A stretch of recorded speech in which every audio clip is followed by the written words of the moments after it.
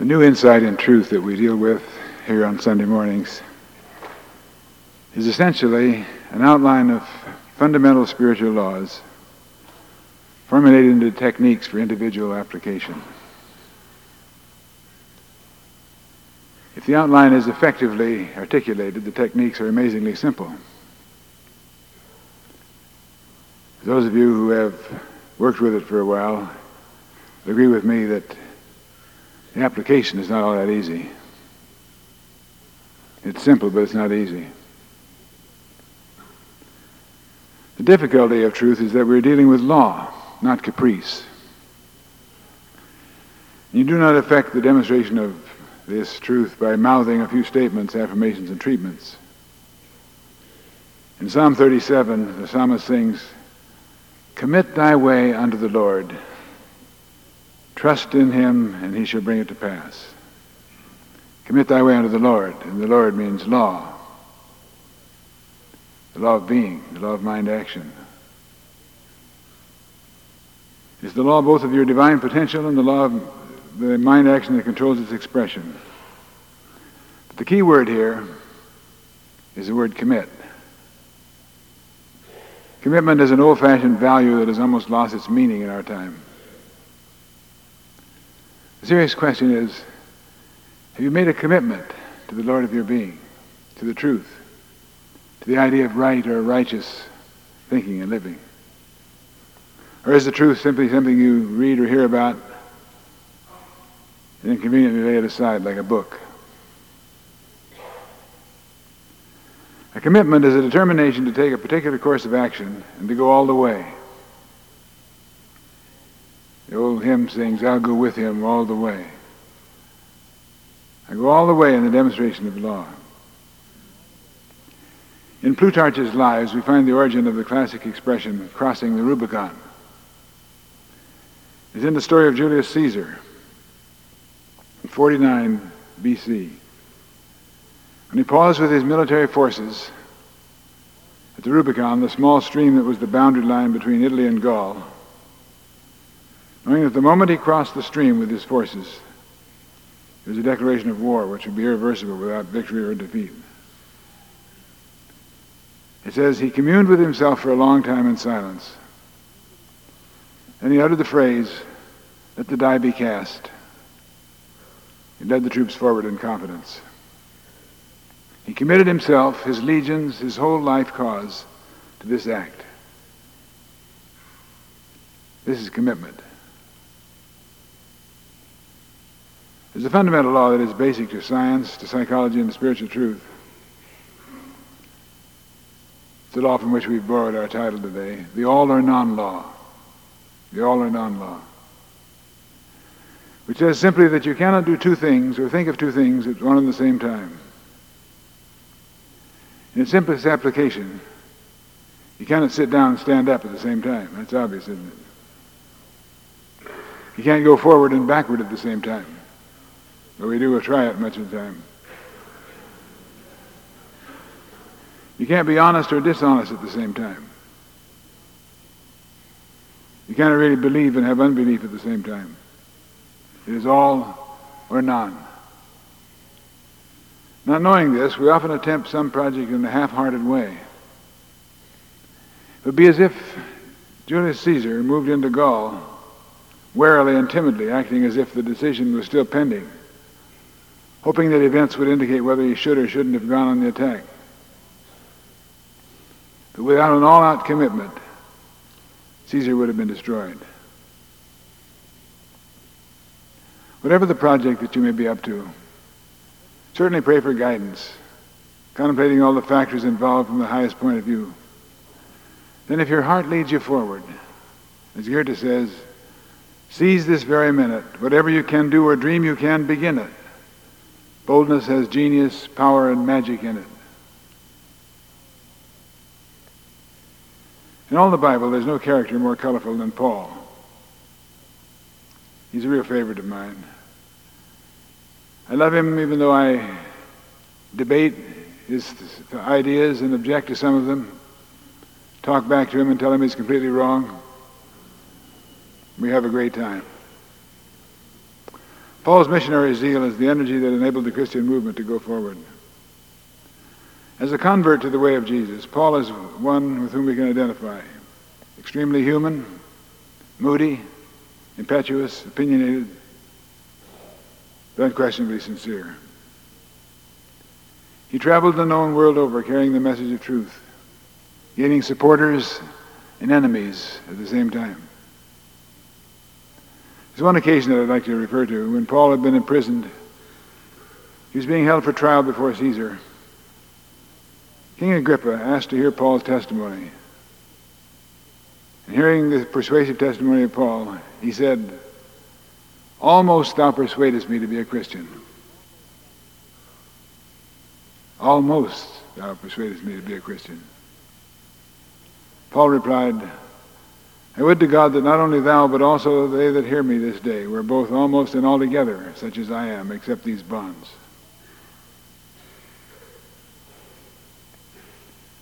The word "almost" is very significant. A man with an epileptic son came to Jesus for help, saying, "If thou canst do anything, have compassion on us."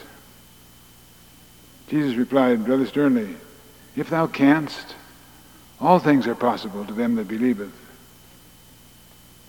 In the classic lines, the Father cried out, "I believe, help thou mine unbelief."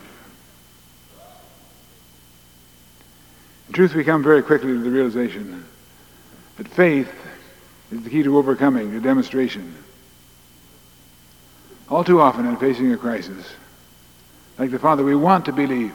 We really want to believe. More than that, we try to believe. It may shock you when I say to try to believe is not to believe. Believing isn't trying. It's a commitment. We're really saying, when we say "I believe," we're saying "I believe in believing." I believe that a condition can be helped. The body can be healed. But we don't actually believe that it will be. So despite our prayers, our positive affirmations of truth, and our confessions of belief, we haven't crossed the Rubicon. We harbor secret reservations and doubts and fears that really make up the essence of our mental attitude. So often when we think we're believing with all our heart in something and working on that belief, we have unbelief. As the all-or-none law says, it's all or none. Either you believe or you don't. If you believe, it's a complete commitment. If you don't believe, you're almost there. But almost turn the light on is to be in the darkness. To be almost healed is to be sick. Jesus says, "You shall know the truth, and the truth shall make you free." If you almost know the truth, you're in bondage. All or none.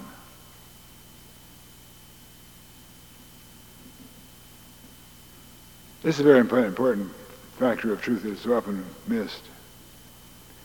You may respond enthusiastically to the idea that there's always an allness in every illness, which is a phrase that I love to say. There's an allness within every illness. So the illness merely obscures the ever-present allness. You may be excited by the idea that your healing potential is always present, simply because God is always present as a presence. It makes so much sense, we say, which means we accept it with the intellect. We're lacking the all-out commitment to cross our own inner Rubicon. At the root of our full consciousness, it may be like a King Agrippa. "Almost thou persuadest me. I almost know the truth about this thing," which means I'm still plagued with indecision.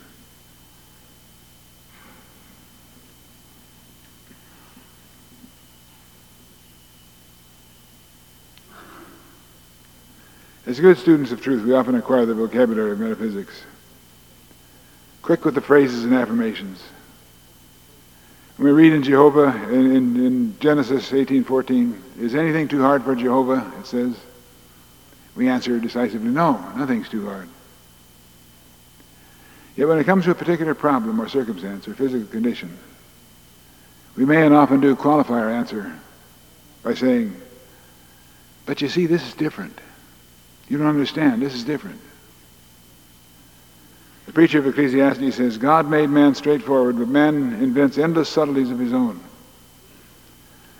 One of the most insidious of those subtleties, one that wreaks havoc with our spiritual unfoldment, is the three-letter word, but. Of course, I know in truth that there's nothing to worry about, but thus we effectively neutralize our faith. It is as if Caesar had said as he led his forces forward into Gaul, this battle should be easy at the snap, but the legions are not as young as they used to be. Not a thing to worry about in this, but the weather's bad, the terrain is rough, and the supply lines may be overextended. The but would make the battle half-hearted. It would always be a secret reservation. How many of us have those secret reservations in the back of our consciousness, in the back of our drawers at home? There's a phrase, burning one's bridges behind him. You've heard the phrase often, to burn his bridges behind him. It's become an enduring figure of speech in our language. It paints an unforgettable picture. It originated in the early times, perhaps even before Caesar, when the commander of an invading army made a great decision to attack. To make absolutely sure that there would be no indecision or hesitancy on the part of any of the commanders, any temptation to fall back if the going gets rough, he gets all his troops across a strategic bridge and burns any bridges of escape behind them. So the soldiers would see their attack as all or none. They're fighting for their very life. There was no way out, no escape. Only one way to go, forward. This is the commitment that involves irreversible decision. It's that kind of a commitment that we want to contemplate, especially in our quest for truth. We have a great need in our lives for that kind of commitment, in love, in faith, in service. All too often there's an unburned bridge somewhere by which we cop out, to use a contemporary term. It's a secret avenue of escape from our high resolves, the secret reservations to our emphasis, emphatic declarations of truth. A good example of the unburned bridge, which may come too close to home to be fair, is the person who's made the commitment to work through a particular diet to lose some excess weight. He knows it's going to require a lot of discipline. Let's say he goes about his home, disposing of the candies and assorted other delicacies that could be a temptation. He knows that it's going to have to be all or none. There can be no success if he's almost persuaded. Finally gets to the refrigerator. He cleans out all the special delicacies that he feels he'd have to renounce during this time. He comes to a small cream pie in the freezer.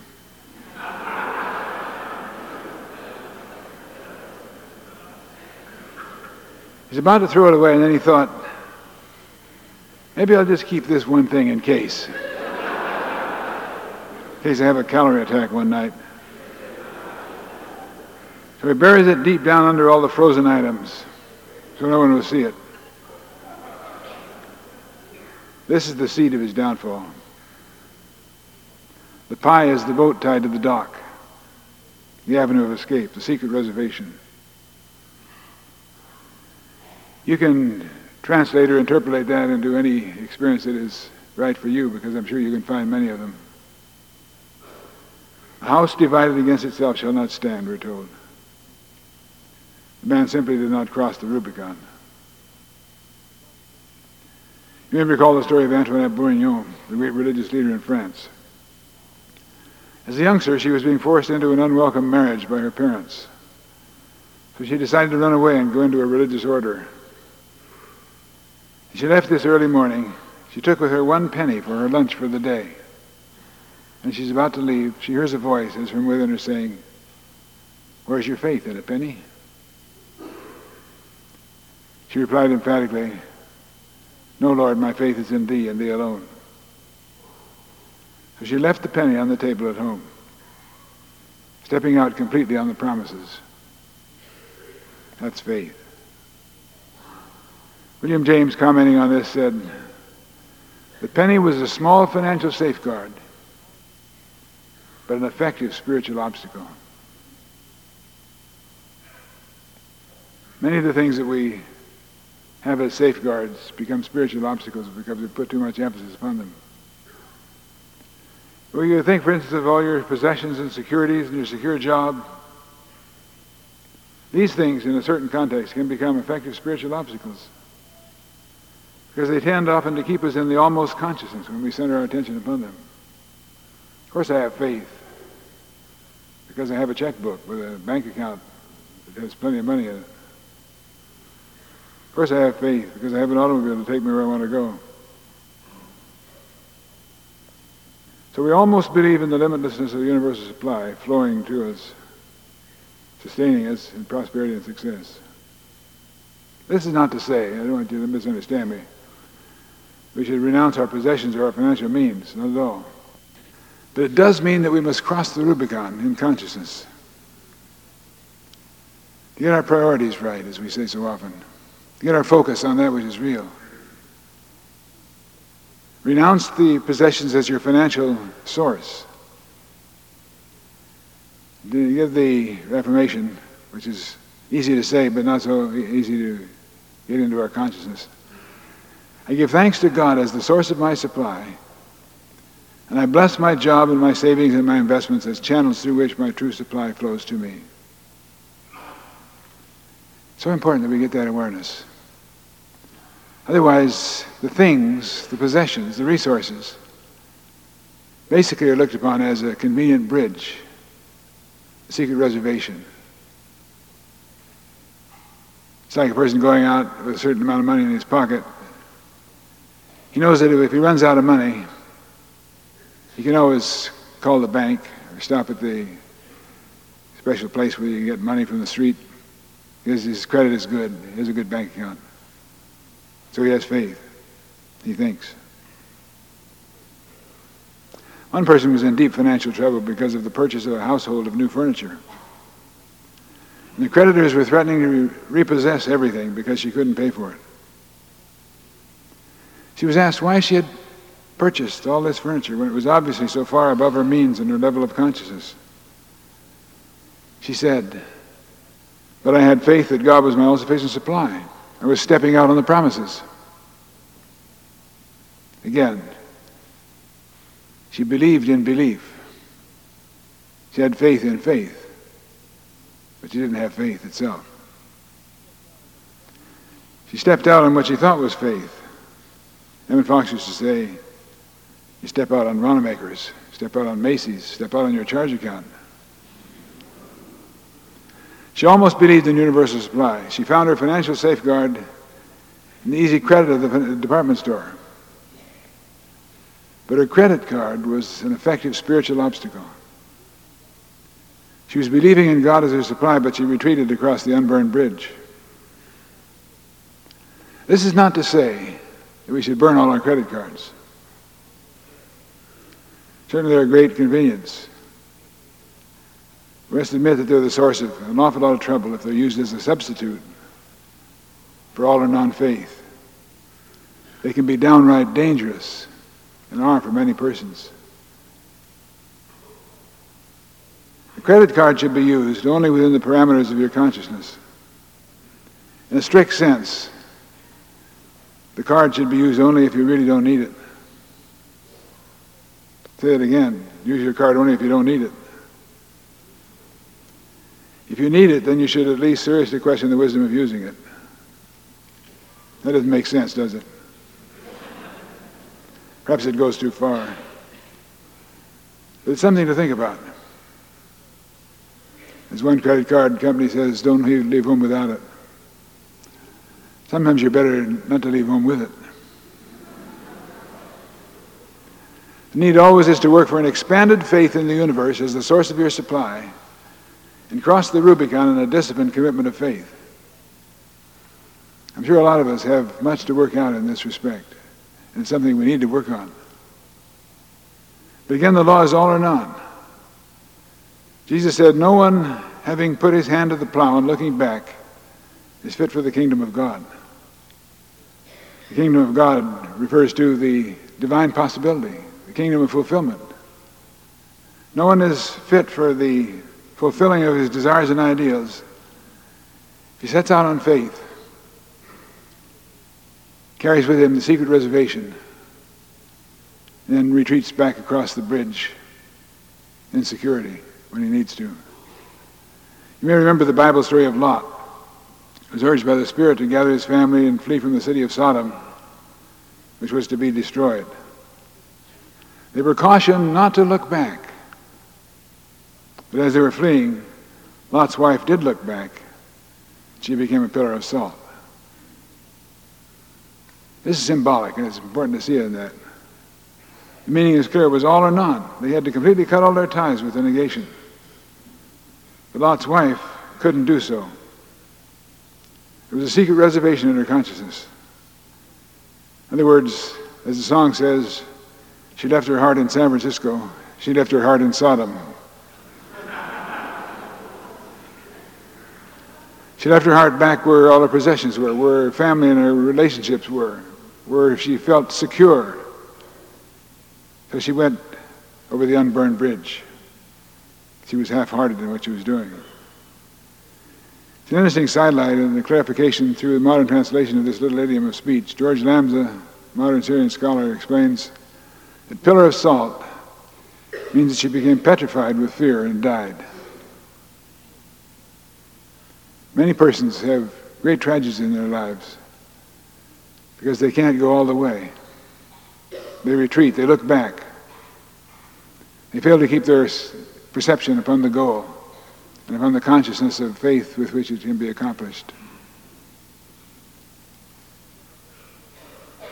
In my book, I tell the story of a young man on the island of Java who spied a beautiful girl on the high road and followed her for a mile. Finally, she turned and demanded, "Why do you dog my footsteps?" He declared feverishly, "Because you're the loveliest creature I've ever seen. I've fallen madly in love with you at first sight. I want you to be mine."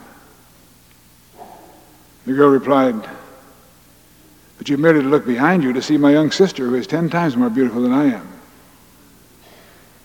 The gallant swain wheeled about, and his gaze fell on the homeliest creature he'd ever seen.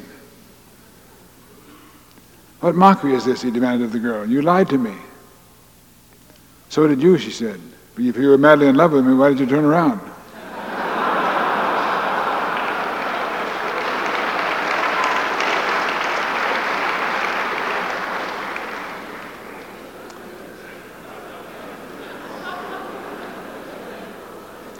He was attracted to the girl, but there was no commitment, which real love builds upon. So much self-delusion in this. So many relationships break down because of the same lack of commitment. One may say to a spouse or partner or friend, "I loved you with all my heart, but after what you've done to me, I hate you with a passion." In other words, I love you, but I hold carefully to an unburned bridge. Shakespeare talks about this. He says, "Love is not love which alters when it alteration finds." Love is not love which alters when it alteration finds. In other words, if you're capable of hating someone with a passion, then you never really love the person at all. We can do a lot in checking up on ourselves if we look for signs such as this.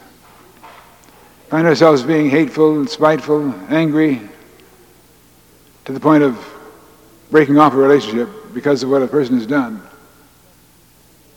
It's self-delusive to tell ourselves that he spoiled it all because I loved him so much, but he did these things and so I hate him terribly.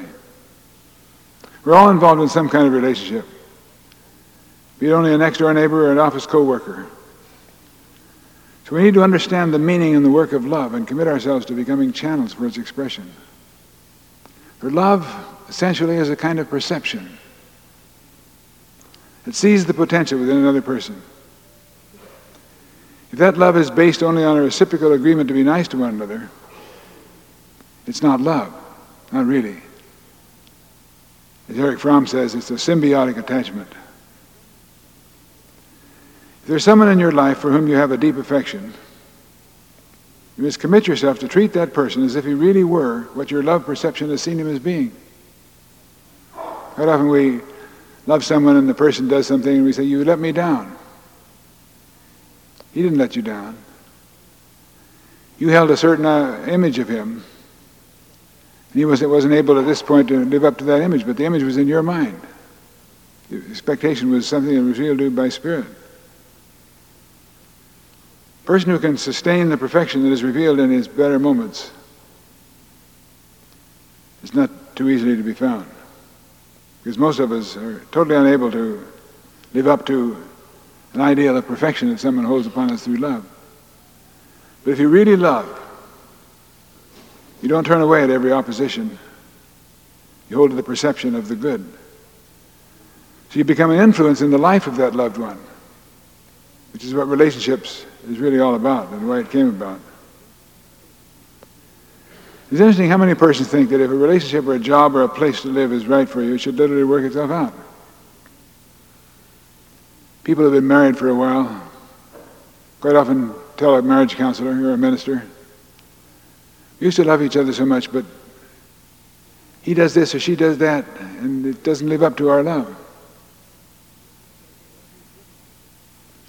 So if we have these differences, it must mean that we're not intended for each other, we're not meant for each other. In other words, there should be no differences between people, no difficulties in your work. Quite often a person says of a job, "I really love this job, but there's so many problems, so many difficulties. I'm sure it's not right for me." You can't measure whether a job is right for you because of the hard work that's required of you. Because all of us are required to give hard work. It's important to our growth. The important thing is the perception that you have of the job in terms of what it can be and what you can make it, which requires a great deal of commitment.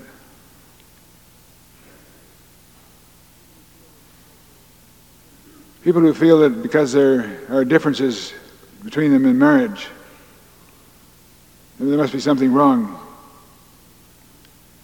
It's a sign that they're too permissive with themselves. All work should be a growth experience. And it was Goethe who says of marriage, that marriage is an opportunity to grow. People get married because they have a need to grow. Perfect people don't get married. Have you discovered that?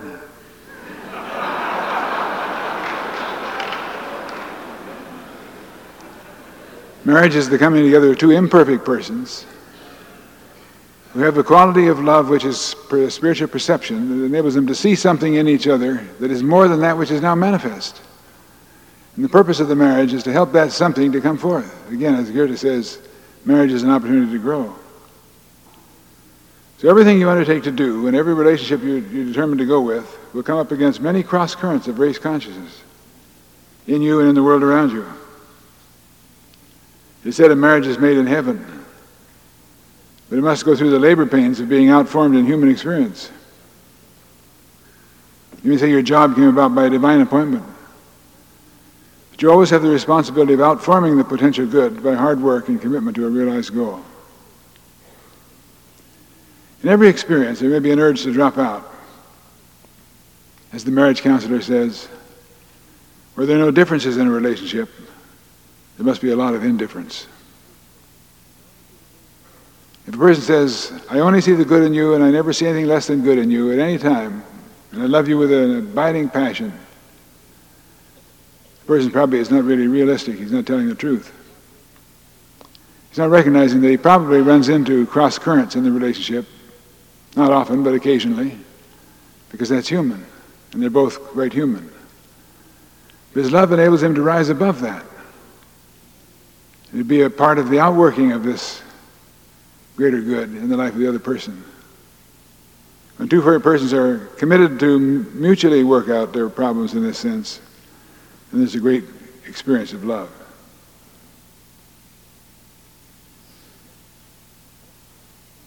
Any runner knows that you must press past the point of fatigue or fear or discouragement. There's nothing to be ashamed of, to have an urge to give up. I've often said that I resign from my position in Unity at least once a week. I'm up against the preparation of a talk and it isn't working right. I give up. I can't do it. That point of giving up is always a blessing to me because I feel that if I give up, I get rid of the human in me and I can let the divine express. I of myself can do nothing, but through the Christ who strengthens me, I can do all things. There's nothing wrong with the urge to give up. Even Jesus wanted to drop out. When he says in the garden, "Let this cup pass from me." Some people don't want to look at that. They say, well, he was God. He couldn't possibly have a moment of discouragement. But he said, "Let this cup pass from me." Why should I go through this experience? Why can't I go off and live a normal life? Nevertheless, he said, "Not my will, but thine be done." This was the great commitment, to go all the way. In other words, he turned from the human inclination to get fully, altogether in tune with the divine flow. And if there hadn't been that commitment, there would have been no overcoming, no resurrection. We all have our Gethsemane experiences in life, big ones and little ones. But in every case, we face the question of almost or altogether. It's easy to say, well, after all, I do pretty well for a person of my age. In other words, you're saying, I'm only human, so almost should be good enough. You should make allowances for the fact that I've lived so many years. I've been so many years on this job. But the call of spirit within can never be satisfied with good enough. Never. The need is for an increased discipline, a renewed commitment to the great idea of truth, to the deeper possibilities of your nature, toward the positive responses to all life situations. And you may have some resistance at this point. You may feel that I'm saying that the all or none law indicates that you have to go all the way to perfection in order to be helped or healed in divine law. We're not saying that at all. It's a simple matter of directions. If you want to go to Los Angeles, you must begin to move in that direction. You may say, well, I almost traveled west, but you wound up in Seattle. There's no way you can get to Los Angeles going in the direction you were going. Jesus says, you shall know the truth and it shall make you free. We can say again, almost know the truth, you'll be almost free. But almost free is in bondage. Almost free is hungry. Almost free is unemployment. Almost free is sickness. The need is to become a disciple of truth and to be altogether imbued with the commitment to self-discipline. Many of us grew up in the old idea that you joined a church and you were saved. There's a beautiful finality about it. It's all over. I'm saved. Are you saved, brother? Of course, this is totally misleading. Salvation is an everyday experience. I may be saved for this moment, but what about the next moment? What about tomorrow? What about next week? There's no way to have a claim, stake a claim on a place in heaven because you've gone through a special emotional salvation experience. It takes more than joining a club or reading a magazine to make a good golfer, get it back into the context of my interests. It takes a continuous discipline of practice. Otherwise, I will almost hit the ball. Or I'll almost hit it straight. How many hours a day do you have to practice to be a good golfer? Or to be a good musician? Or a good truth student? With golf and music, you will have to set a goal and practice all you can, and you'll go about as far as your practice will prepare you for. But with truth, it's entirely different. How much time should you practice the truth? How much time should you practice the presence of God? How much time should you work with divine law? All the time. All the time. This is where I mean go all the way in the continuous practice. If I don't practice the law of gravity, I'll step off this platform and fall flat on my face. The law is not there to hurt me. It's there to help me. It holds me down. It holds you in your seat. It enables us to do the kind of things that we do. We have to practice the law of gravity all the time. If you forget for 1 minute, if your subconscious habit patterns cause you to do something that are against the law, you'll stub your toe or fall flat on your face. But with truth, you see, it's different than the human experience. You have to practice the presence all the time. Practice the truth you knew every moment of your life, every breathing moment. There's no King's X. It's all or none. Again, you cannot almost insulate a wire. You have a short circuit. You cannot almost have a positive consciousness. You'll reap the reward of the negative. The more you get along in the study of truth, the more you become aware of the great responsibilities of living up to the spiritual truth, the laws, right thought, positive relationships with people, and reactions to the things in the world. We have to practice all the time. It may seem to be a very hard or difficult order. But that's what truth is all about. You want the greater life, you want the greater success, the greater peace of mind, the happiness that you can have all the time, you have to work for it. You shall know the truth, and the truth shall make you free. So the study of truth is a full-time job.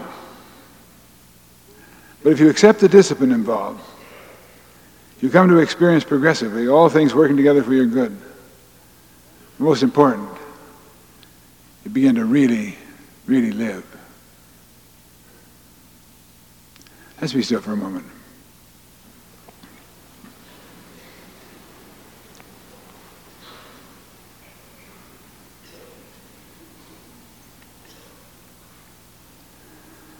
Let's see our life today in the context of the military commander when he knows if he crosses a particular boundary, in Caesar's case, the Rubicon, it'll be a total commitment. Let us determine, if we've never done it before, today we make a commitment. A commitment to go all the way with truth. Realizing that this is not saying we have to be perfect. That we have to have a deep discipline and awareness of the work involved and a willingness to keep ourselves in perfect peace, keep our mind stayed on God.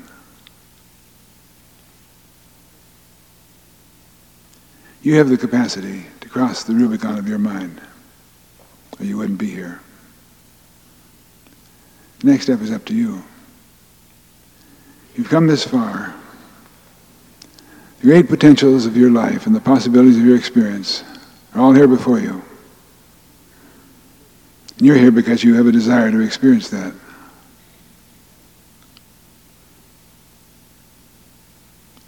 As the song says, I'll go with him all the way. I'll cross the Rubicon in the area of my own spiritual growth, knowing there will be many challenges to my faith, many difficulties along the way, because that's life. Life is a growth experience.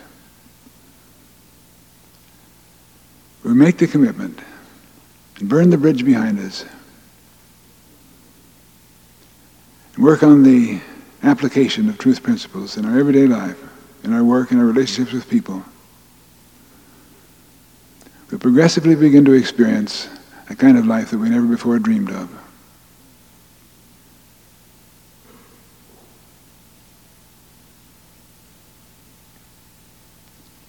Honor yourself. Praise yourself. And the fact that you have within you the potential to go forward and not look backward. Within you is the fulfillment of life.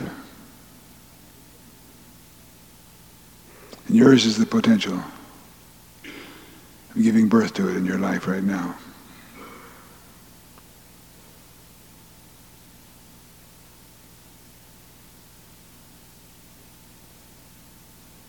Praise God for the truth,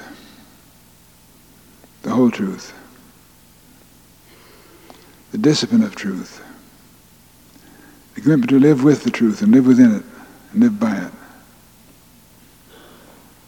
And then the promise is, the truth shall make you free.